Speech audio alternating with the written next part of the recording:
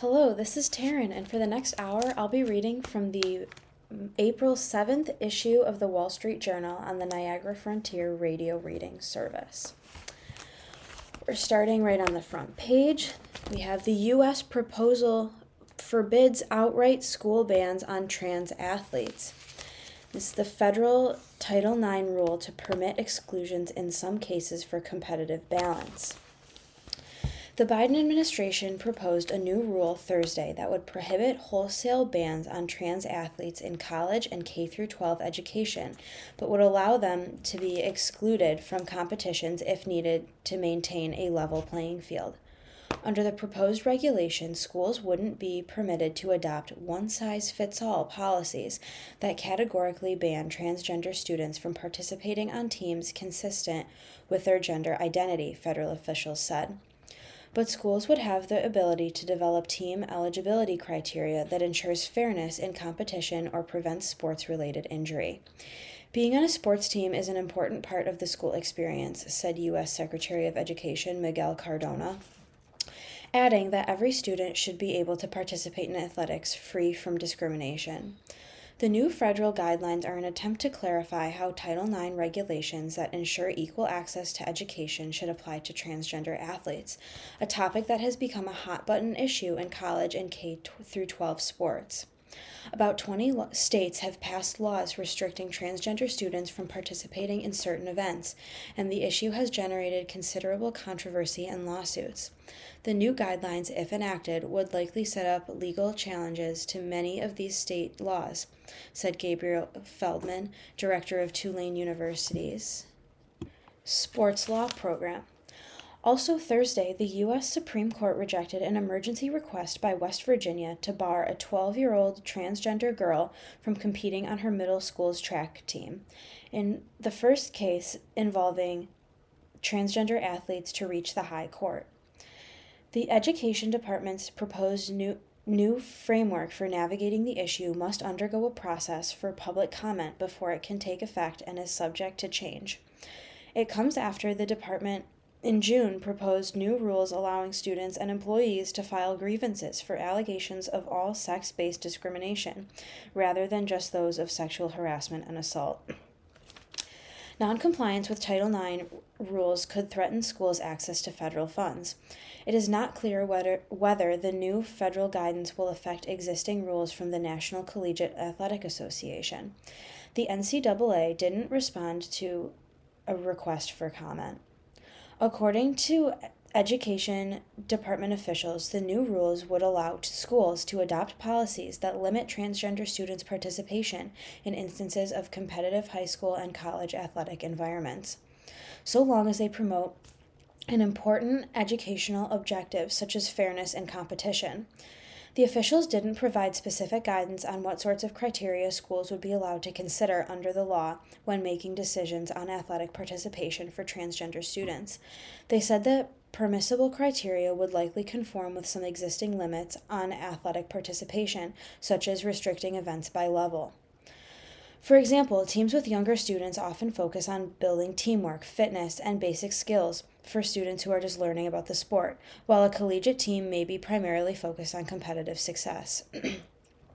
A fact sheet published by the Education Department said, Tiffany Justice, co-founder of the conservative group Moms for Liberty, opposes the proposed rules.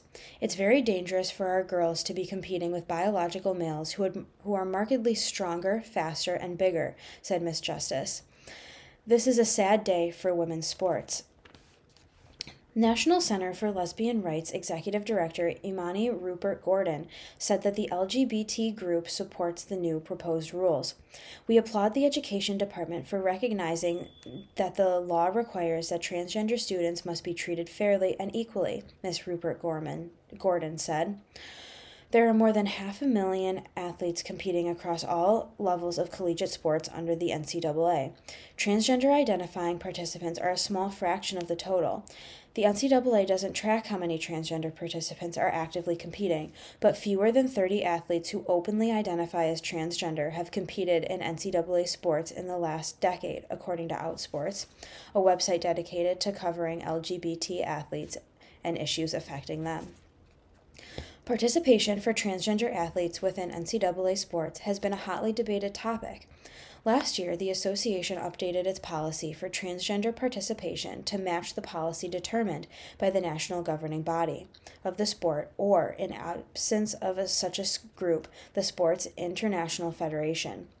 Previously, the NCAA called for 1 year of testosterone suppression treatment for transgender women.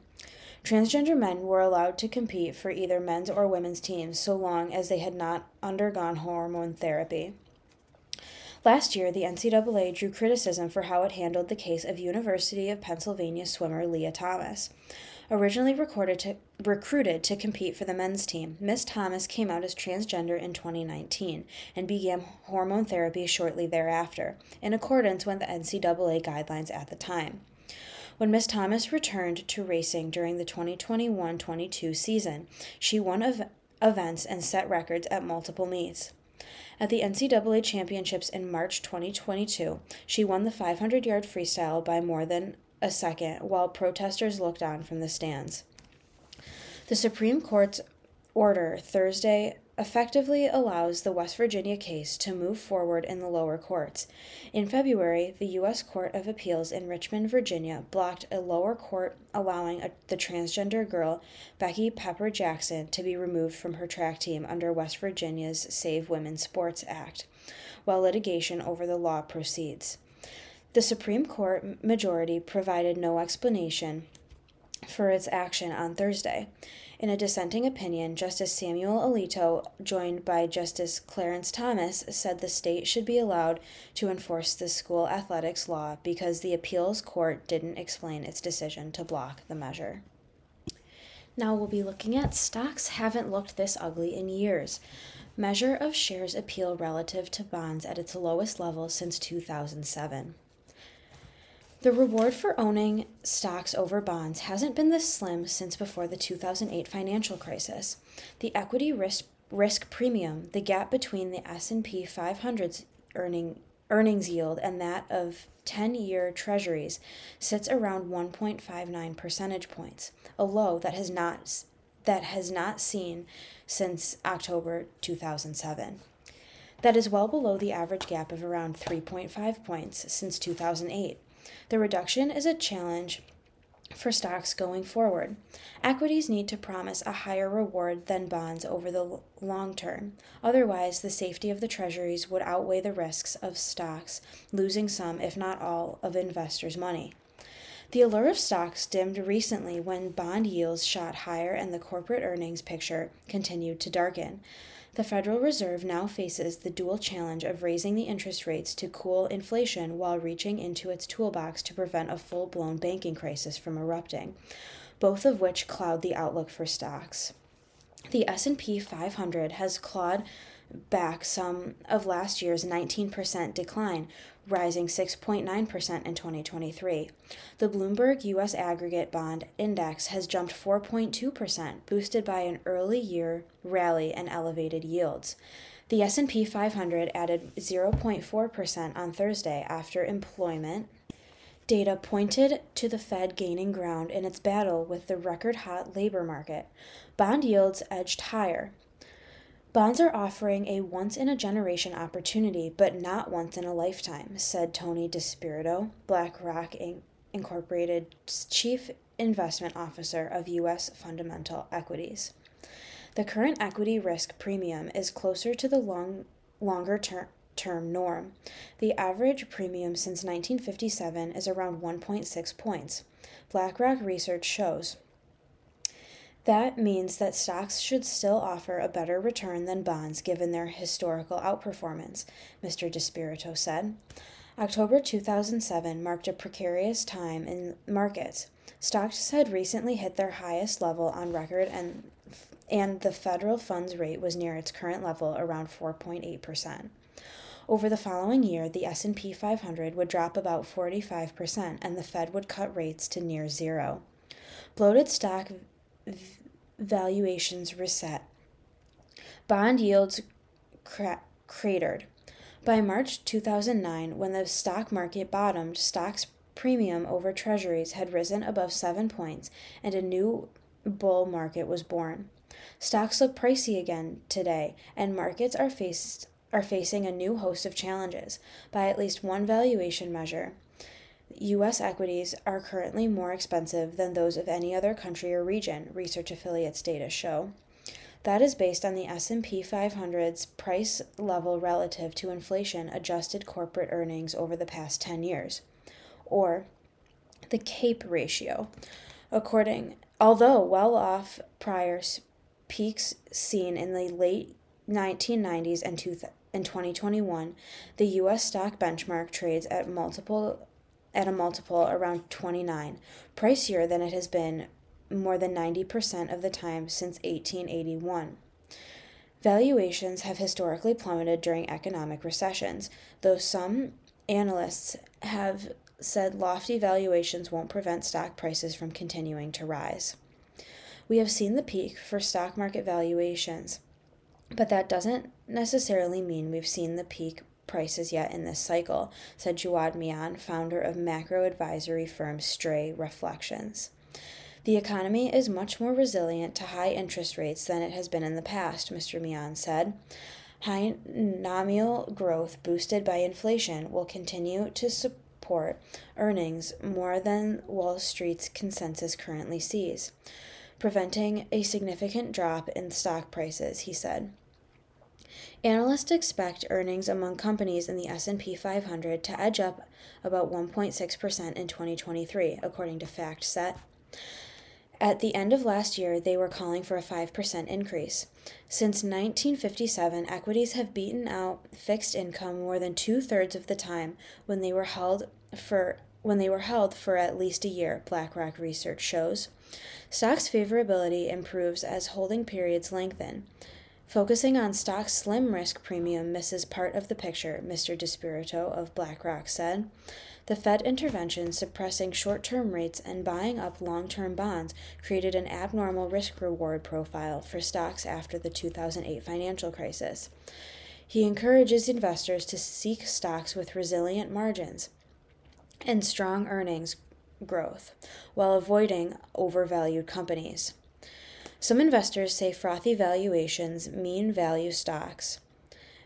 Those trading at a discount to their book value or net worth warrant consideration.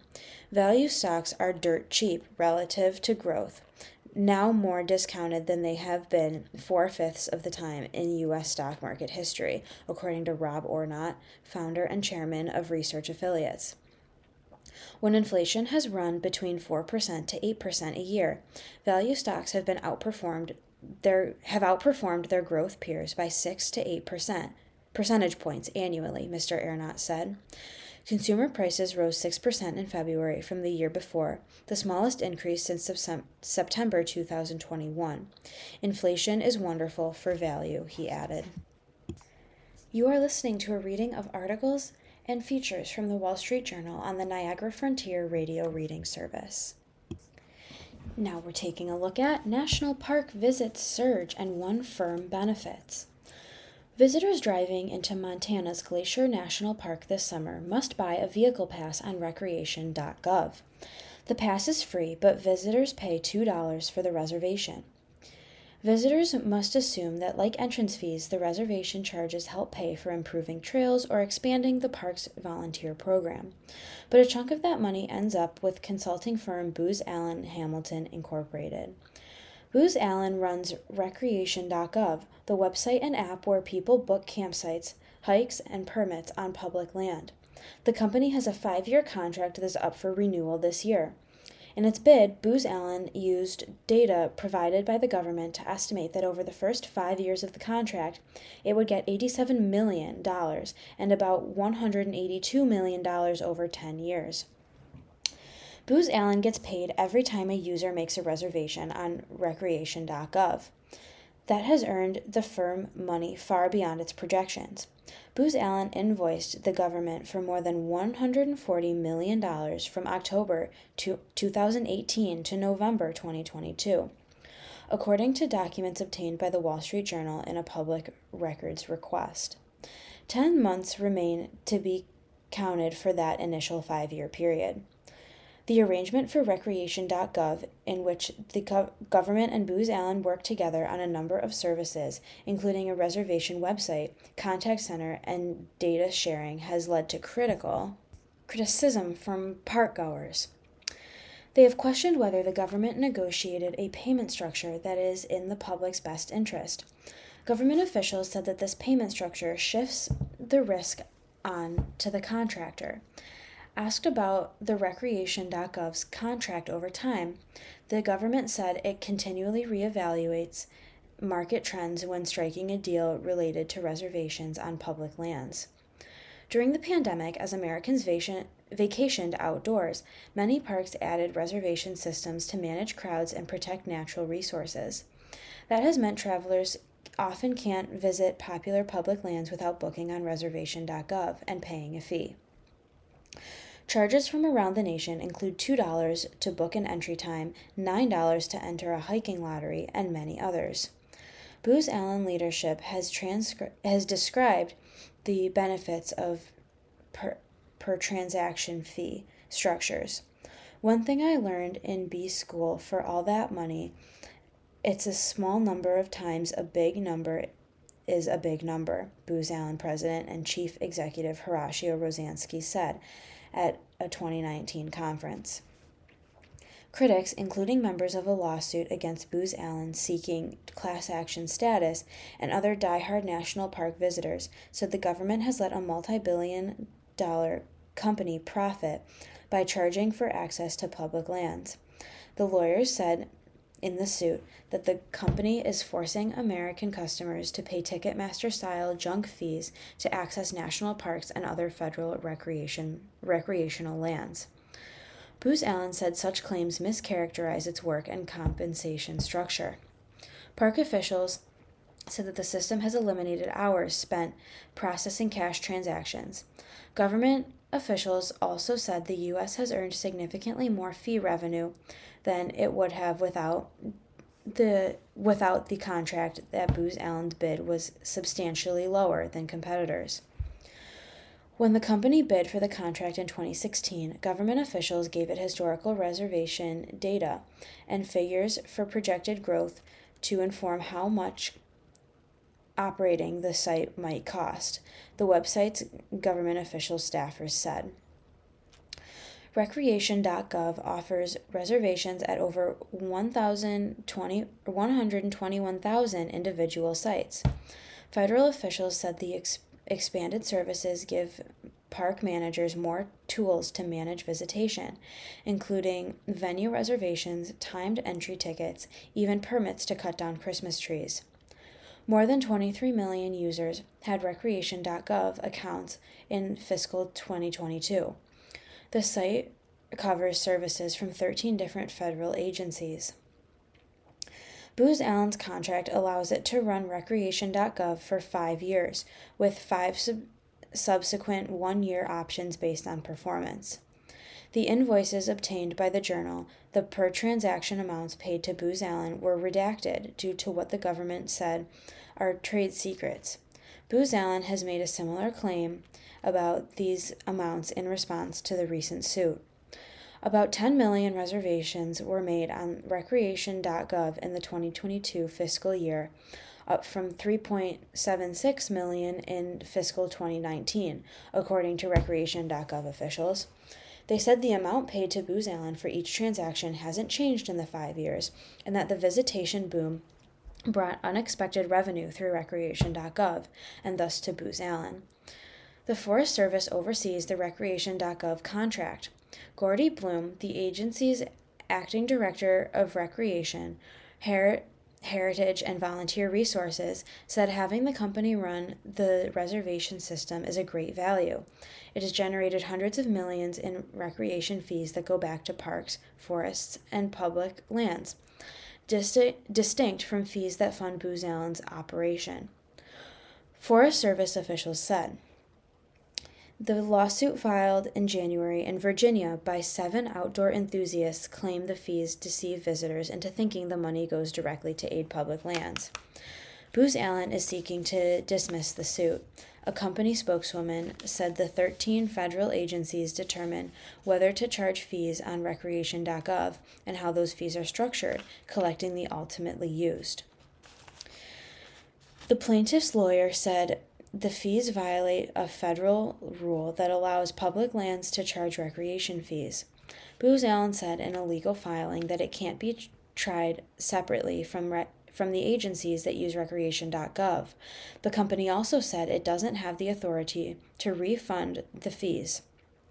Booz Allen does not charge any fees, nor does it receive any fees from the users of recreation.gov, including the plaintiffs, the Booz Allen spokeswoman said in an email.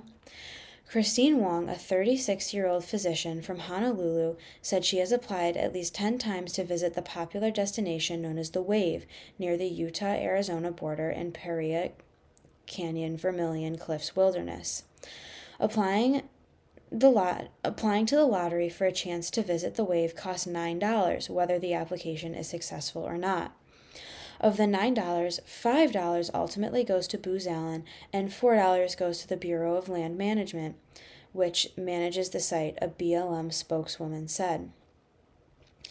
Recreation.gov users submitted about 130,000 applications for permits to hike the Wave last year, generalizing about $648,200 for Booz Allen and $518,600 for the BLM, a BLM spokeswoman said. The BLM also collected about $35,500 in permit fees from successful applicants, he said. Ms. Wong said that she considered her unsuccessful application a donation, not a payment to a third party. I always assumed the fee went to the park, she said. Now we are reading Fed move came down to wire on rough weekend. Officials waited out SVB, Swiss bank turmoil before March rate increase. Federal Reserve Chair Jerome Powell and his colleagues faced their closest call on interest rates in years. It wasn't until the clock was ticking down 2 days before their scheduled decision last month that senior leaders settled on a plan to lift them by a 0.25 percentage point. That was down to the wire in Fed time. Rate-setting meetings are usually tightly choreographed and devoid of suspense. The big decisions happen in the week leading up to the gatherings and not during the 2 days of elaborate presentations and discussion around the boardroom table. Fed leaders like to avoid surprises so they can fine-tune their public message. The run-up to their March 21-22 meeting, which was dominated by concerns about the banking system crisis that had erupted 2 weeks earlier, was the opposite. The decision, on the heels of rolling out new tools to address heightened financial stress, highlighted the flexibility and improvisation that has been a calling card of Mr. Powell during his 5 years at the top of the central bank. Pushing ahead with the rate increase demonstrated by the Fed's desire to avoid falling behind in its fight against inflation. It could also give officials more flexibility to forego an increase at the next meeting, on May 2nd and 3rd, if they see evidence that tighter bank lending conditions are slowing the economy. In March, federal officials weighed two policy options ahead of the meeting: raise rates by a 0.25 point while signaling uncertainty about how much more to lift them, or hold rates steady and increase them at their next meeting. They came to their decision Monday, March 20th, only after it had appeared Swiss authorities had stemmed a dangerous decline in confidence in the global banking system, with the forced acquisition of Credit Suisse Group AG by long-term rival UBS Group AG at the night before. The Swiss bank deal came a week after the Fed's intervention to stabilize the U.S. banking system, following the failure of two mid-size American banks. The Swiss merger marked the first combination of two systemically important global banks, sometimes called G-SIBs, since the 2008 financial crisis. If I had woken up on Tuesday morning Wednesday morning and felt like there was a global GSIB challenge, then I clearly would have seen the case for pausing rate increases, said Richmond Fed President Tom Barkin, referring to the Fed meeting days. Instead, he said, financial turmoil seemed to have calmed down, and I have convinced myself that you had a resilient banking sector and too high inflation, and why wouldn't you continue to fight inflation? This article is based on interviews with Fed officials who described how they reached their decision. At the conclusion of the Fed's previous policy meeting on February 1st, officials approved a quarter-point rate rise, the smallest since March 2022. They slowed their rapid-fire pace of increases to allow more time to study the effects of those moves on the economy.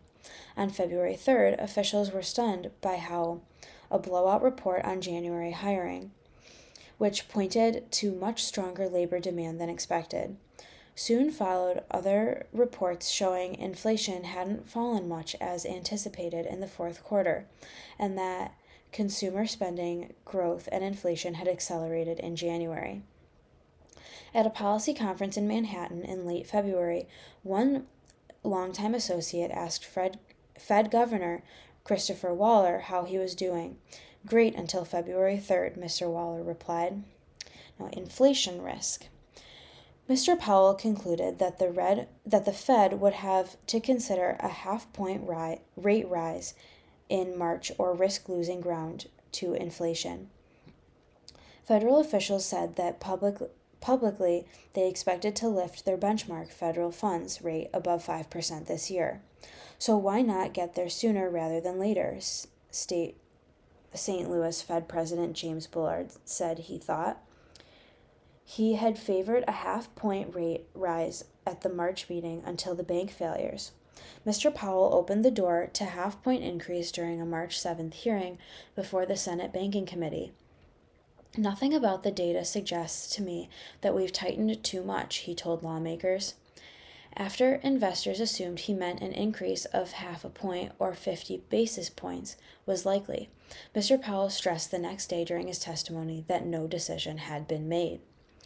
The call appeared likely to hinge on inflation reports due this week of March 13th, after officials had begun their traditional pre-meeting quiet period.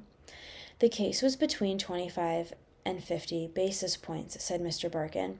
I like the notion of a flatter path because it gives you more time to understand and less cost if you're wrong. So I probably was hoping for a set of inflation readings that would support that path. Everything changed on Thursday, March 9th, after Silicon Valley disclosed it would raise capital and register losses on securities that had fallen in value. Panicked depositors, largely startups funded by venture capital firms, started a run on the bank that resulted in a shocking $42 billion being pulled by the day's end. The bank told the Fed it had anticipated another $100 billion in outflows on Friday, March 10th, and regulators closed the bank before the start of business. Mr. Powell scrapped plans to attend a regular meeting of central bankers in Basel, Switzerland that weekend. Instead, he coordinated with other regulators on a plan that would bail out the uninsured depositors of the bank and a second lender that was facing a run, New York-based Signature Bank. The Fed, which conducts emergency lending to banks through its so-called discount window, also agreed to make loans at more favorable terms under a new program designed to ease pressure banks faced for borrower withdrawals. That was a rough weekend, said Mr. Barkin. He normally meets with his staff about a week before the Fed meeting to draft the formal statement that he plans to deliver. But this time he suggested waiting so he wouldn't have to rewrite his statement 2 or 3 times, he told them. I just suspended judgment on the rate decision, he said. Banking turmoil.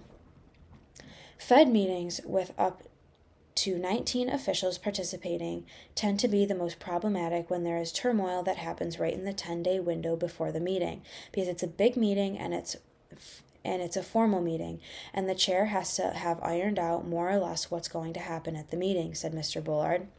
It's difficult, let's say, for the committee to be processing new information on the fly and trying to make a good decision at the meeting. Mr. Powell told colleagues the day before the meeting he hoped to proceed with a quarter-point rate rise, but they needed to see banking sector stresses abate before they could entertain that option. The Fed's inflation fighting credentials wouldn't be bolstered by tightening into a hurricane, he told them. A financial crisis is not to be trifled with, and you don't really know what's going to happen next in a situation like we were facing at that meeting, said Mr. Bullard. The Fed raises rates to fight inflation by slowing the economy through tighter financial conditions such as hiring, borrowing costs, lowering stock prices, and a stronger dollar, which curb demand. The banking turmoil created risks of a more rapid tightening in financial conditions. Lenders would come under pressure from bank supervisors and their own management teams to reduce risk taking. Banks also could see their earnings squeezed if they raised deposit rates, which could further crimp lending. Atlanta Fed President Raphael Bostic had spent the days before the meeting querying bankers and small business owners about credit conditions, deposit flows, and loan demand. If it was going to be the case that our policy action was going to exacerbate things, then I would really have to think hard about whether we need to pause, he said. It was a turbulent time. Officials faced a similar dilemma a year earlier when they were preparing to start raising rates from near zero to fight surging inflation. Mr. Powell considered beginning with a half-point raise increase, but opted for a smaller quarter-point move after Russia invaded Ukraine and raised the risk of financial turbulence. By Sunday, March 19th, Fed officials thought that they had done enough to bolster the U.S. banking system, particularly after 11 large banks tried to shore up confidence in First Republic Bank by depositing $30 billion.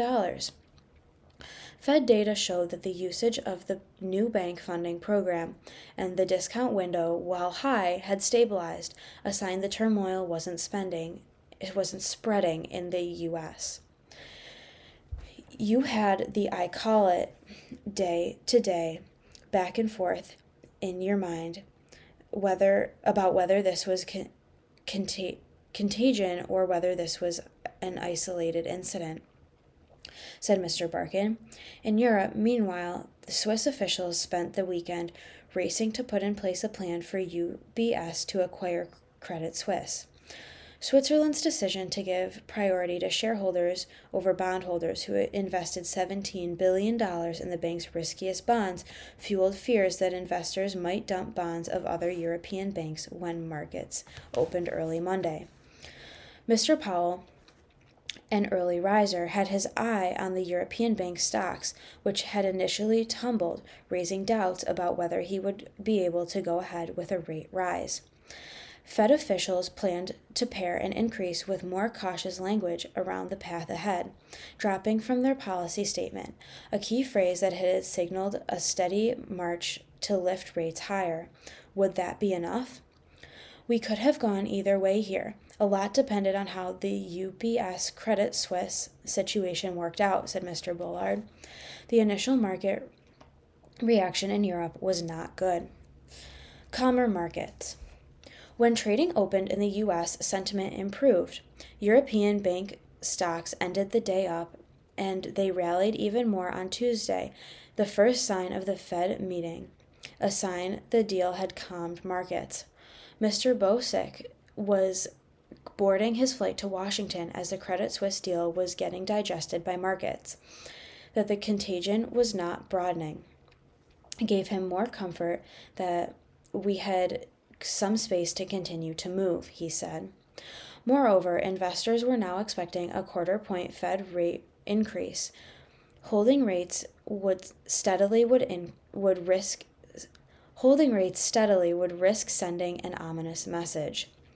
If you do too little, then you might signal more worry that is warranted for the situation, and then, though expectations You could make the entire situation worse instead of better, said Mr. Bullard. That cleared the way for Mr. Powell to move ahead with the rate increase, backed by a strong consensus among the policymakers at the meeting. Mr. Powell said after the meeting it was possible the banking crisis, by tightening credit, could have the same effect on financial conditions as a rate rise of a quarter point or more. That means that monetary policy may have less work to do. We simply don't know, he said at a press conference. Mr. Powell's framing is the way we ought to be thinking about that, as he opposed to saying, a bank has had some problems and we had to change monetary policy, said Mr. Barkin. This question of do you separate monetary policy and financial stability? You can't be oblivious to what's happened in the broader environment.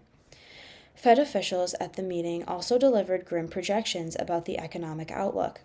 They expected to hold rates at high levels this year, while the economy slows, resulting essentially no growth and rising unemployment. Ahead of the May meeting, Mr. Powell last month indicated he is carefully watching banking credit conditions for any lending caution that slows the economy, which could mean the Fed wouldn't have to raise rates as much. Officials could continue with rate increases if they conclude the banking stresses have eased and economic activity remains strong. Or they could skip an increase next month and keep the door open to raising rates again in June. If you ask banks, are you tightening credit conditions, you'll probably just get the answer, yes, said Mr. Barkin. But it is the kind of credit condition tightening that is going to lead to knock-on effects in the economy. That's what I'm trying to understand. Mr. Bullard sees an 80% chance that the economy isn't seriously derailed by banking system stress, in which case he thinks the Fed will need to increase rates a few more times, or this could get worse and all bets are off. You are listening to a reading of articles and features from the Wall Street Journal on the Niagara Frontier Radio Reading Service. Now we'll continue with blasts hit Russia-controlled city in Ukraine. Ukraine stepped up strikes on a Russian-occupied city in southern Ukraine that sits along a critical supply line to Crimea, and it is a potential prime target for Ukraine's planned spring offensive. The exiled mayor of Melitopol, Ivan Fedorov, a Russian base near an airfield, was hit.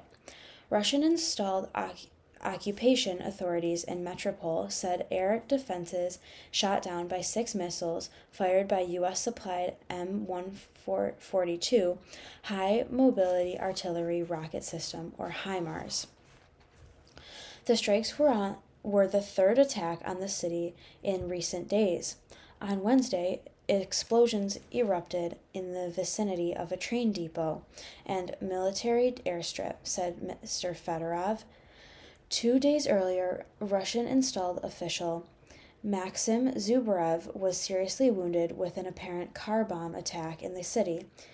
Kyiv didn't claim responsibility, but it has stated on several occasions that Ukrainian partisans are working in Russian-occupied areas. Russian forces seized Melitopol in the early days of invasion last year, creating a land bridge connecting areas under its control in mainland Ukraine with the Crimean Peninsula, which Moscow troops occupied in 2014. The timing and target of Kyiv's anticipated military push is closely guarded, but analysts say that a thrust south to Melitopol makes strategic sense because it could break through Russia's land bridge and restore Ukraine's access to the Azov Sea. From the north shore of the Azov Sea, Ukrainian forces potentially would be able to strike the Kerch Strait Bridge, which Russia opened in 2018 to connect its mainland to Crimea. The bridge was hit with an explosion in October that seriously damaged its structure and impeded Moscow's transports to Crimea. Russia is still working to repair it.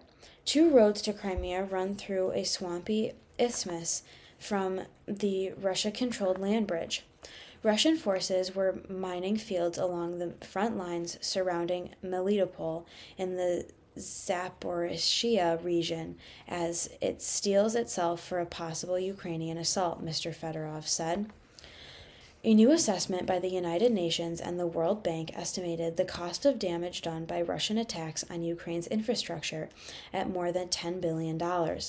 The largest share of damage is to the power sector, nearly $6.5 billion, while damage to nuclear plants reached about $770 million. The cost of emergency repairs is estimated to reach $1.2 billion. Meanwhile, Ukrainian forces are fighting to prevent Russia from making further inroads in the east. The General Staff of Ukraine's armed forces said Russian attacks remained focused on the cities of Bakhmut, Avdiivka, and Mariinka.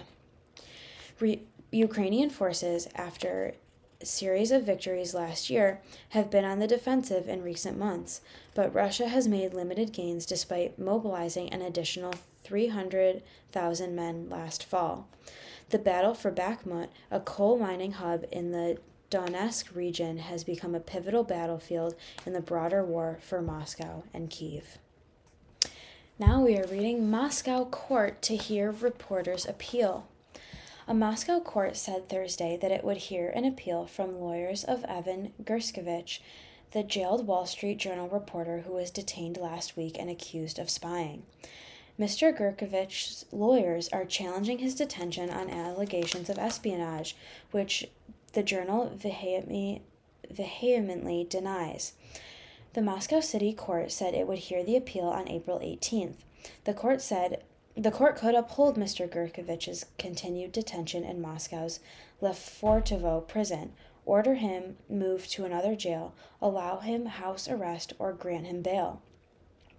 A spokeswoman for the Journal declined to comment on specific requests Mr. Gershkovich's lawyers made regarding his detention. A spokeswoman for the court said that by law, its final decision must be communicated in public, but that the proceedings can take place behind closed doors. The court said it was unclear whether Mr. Gershkovich would appear at the hearing in person or via video link. The U.S. government has called for Mr. Gershkovich's immediate release, and Secretary of State Antony Blinken said Wednesday that he had no doubt that the journalist had been wrongfully detained.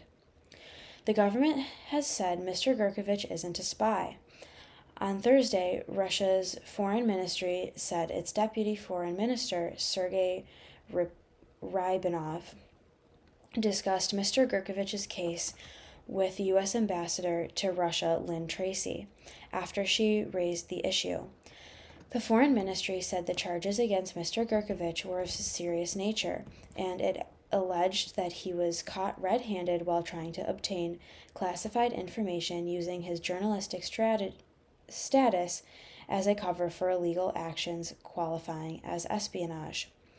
The foreign ministry also said Ms. Tracy was told that the hype around this case, which is being fanned in the United States with the aim of putting pressure on the Russian authorities and the court, is hopeless and senseless. A spokeswoman for the U.S. State Department confirmed the meeting took place, but that in general it doesn't comment on diplomatic talks. Authorities in Russia detained Mr. Gershkovich during a reporting trip to the Urals city of Yekaterinburg on March 29th. He was accredited by Russian Foreign Ministry to work as a journalist in the country at the time. The Journal has said his arrest should spur outrage in all free people and governments throughout the world. No reporter should be detained for simply doing their job. Russia said that it is acting in accordance with its laws. Representatives from the U.S. Embassy in Moscow haven't been able to visit Mr. Gershkovich and might not be permitted to for several days, U.S. officials said. Russia has an opaque and highly bureaucratic process for consular access, said a State Department spokeswoman. It's inexcusable. We need to get consular access to Evan, National Security Council Coordinator for Strategic Communications, John Kirby said Thursday of the delay. He declined to say whether or when the U.S. would consider a prisoner swap to Mr. Gerkovich's release. We're doing what we can to keep his employer and family informed. Our focus is squarely on that right now, he said. Senate Foreign Relations Committee Chair Bob Menendez said Thursday that Russia must comply with the Vienna Convention on Consular Relations.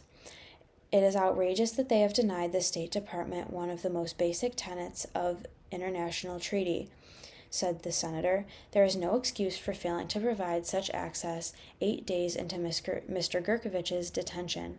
Mr. Menendez also urged the Biden administration to render an official determination transferring control of the State Department's response to Mr. Gerkovich's arrest to the Office of Special Presidential Envoy for Hostage Affairs.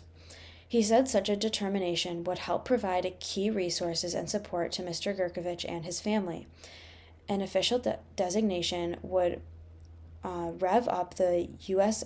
government's efforts to win his release.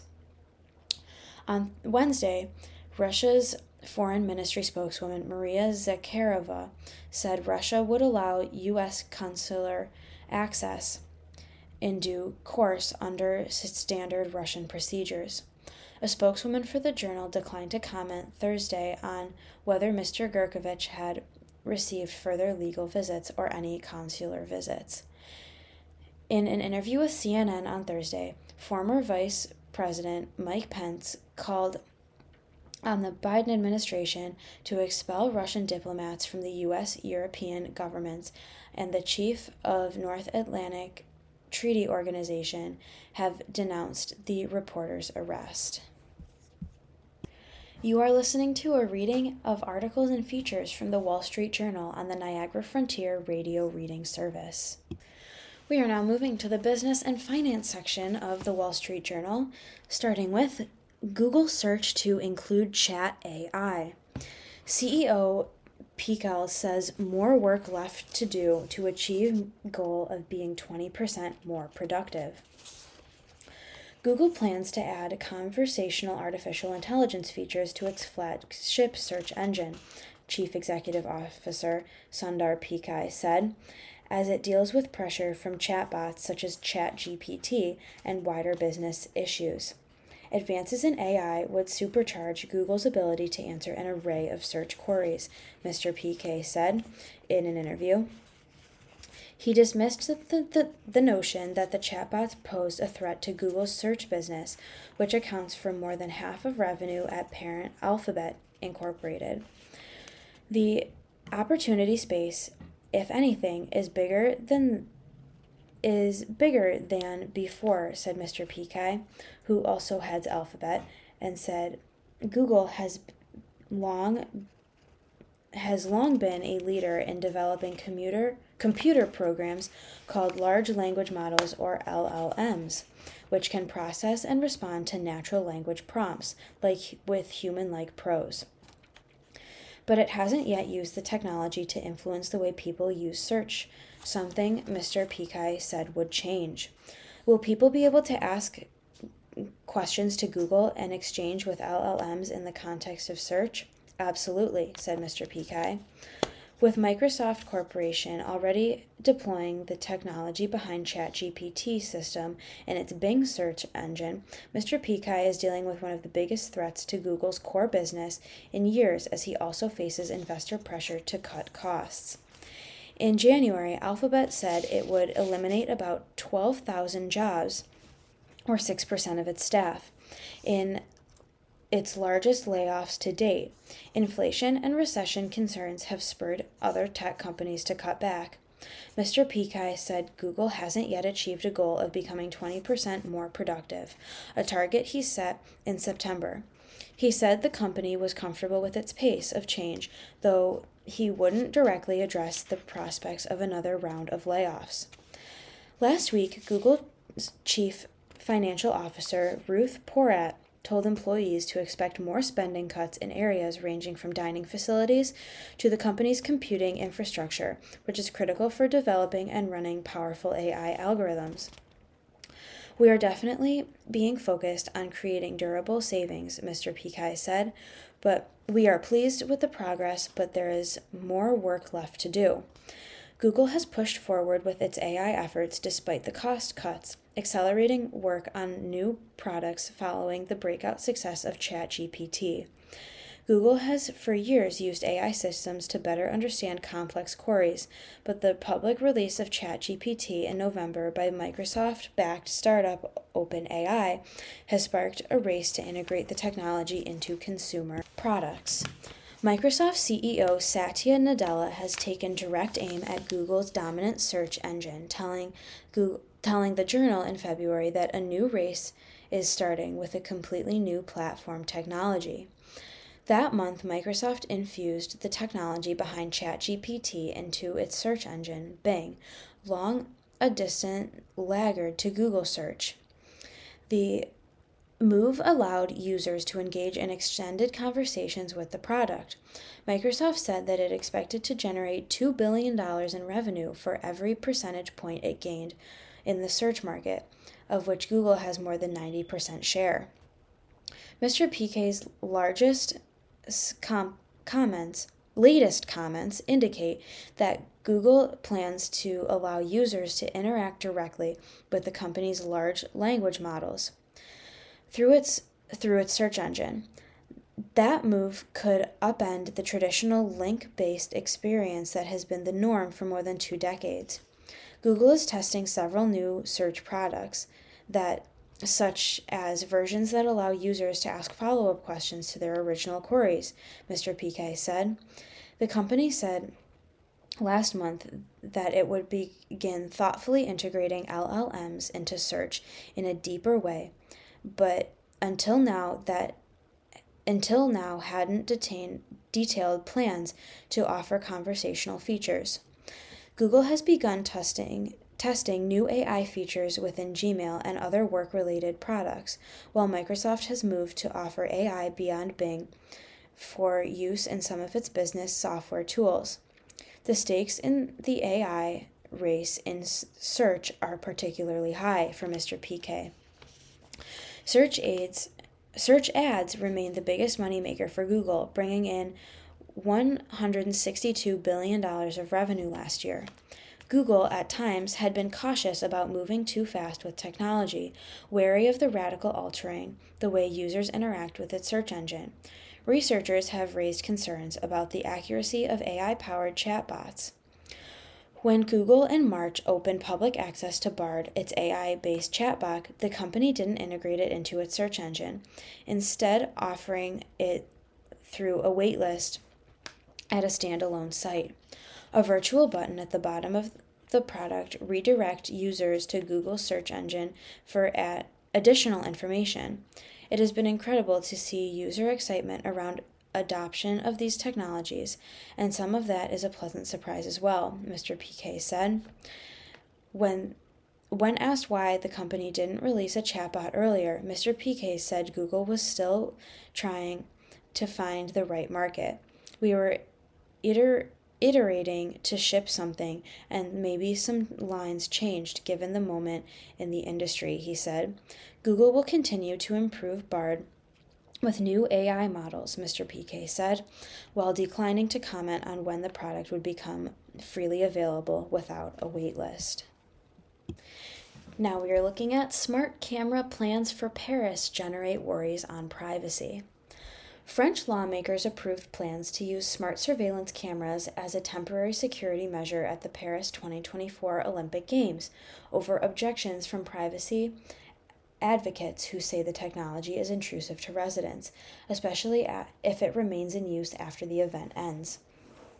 The country's National Assembly approved a bill last month authorizing companies to test computer vision cameras to use at stadiums and nearby transportation hubs to identify security threats during the Olympics. The law, which will likely be enacted in the coming months, would allow the cameras to remain until the end of 2024. Privacy advocates argue the computer vision technology, which uses algorithms to detect suspicious behavior or objects, is invasive surveillance because it recognizes people's physical characteristics and sends alerts to security authorities. The French privacy regulator said the technology comes with risks, but isn't on par with facial recognition cameras that identify specific individuals based on unique features. We would experiment to know more about the effectiveness of this technology, said Bertrand Pellier, head of technology and innovation at the SNIL, the French data protection regulator. Companies use computer vision technology to analyze complex processes, such as monitoring activities in chicken processing plants. Using cameras in public spaces is controversial because they could record images of anyone passing in the area. For the Olympics, the SNIL plans to oversee technology companies that win government contracts as they start tests of their computer vision cameras this year and during the Games next year. Mr. Palhi said the regulator would advise the companies about how to comply with privacy rules, and it will investigate potential violations. Companies developing computer vision have bemoaned the slow pace of getting legal approval to use the technology in public spaces in Europe during the onset of the COVID-19 pandemic in 2020. The use of the computer vision cameras was criticized when Paris public transportation authorities tested a system from French company Data Lab to detect if people were wearing face masks. The data protection regulator's office stopped the trial because there was no law in place authorizing the tools. A law was passed in 2021 to allow the cameras, but they weren't set up again, said Xavier Fisher, Data Lab's chief executive. Mr. Fisher said the company had since stopped working with computer vision because legal questions made the market too unpredictable. Competitors outside Europe don't have to navigate the same legal restrictions, he said. We were losing precious time. Privacy advocates worry the Olympics' use of computer vision cameras will open the door for surveillance by police and other organizations. The Olympic Games is actually a great justification for them to make this technology acceptable, said Naomi Levain, a legal advisor at La Quadrature du Net, a French nonprofit that advocates for privacy and digital rights. The group said the law will make France the first European country to legalize biometric surveillance. You've been listening to a reading of articles and features from the April 7th issue of the Wall Street Journal. Your reader has been Taryn. Thank you for listening.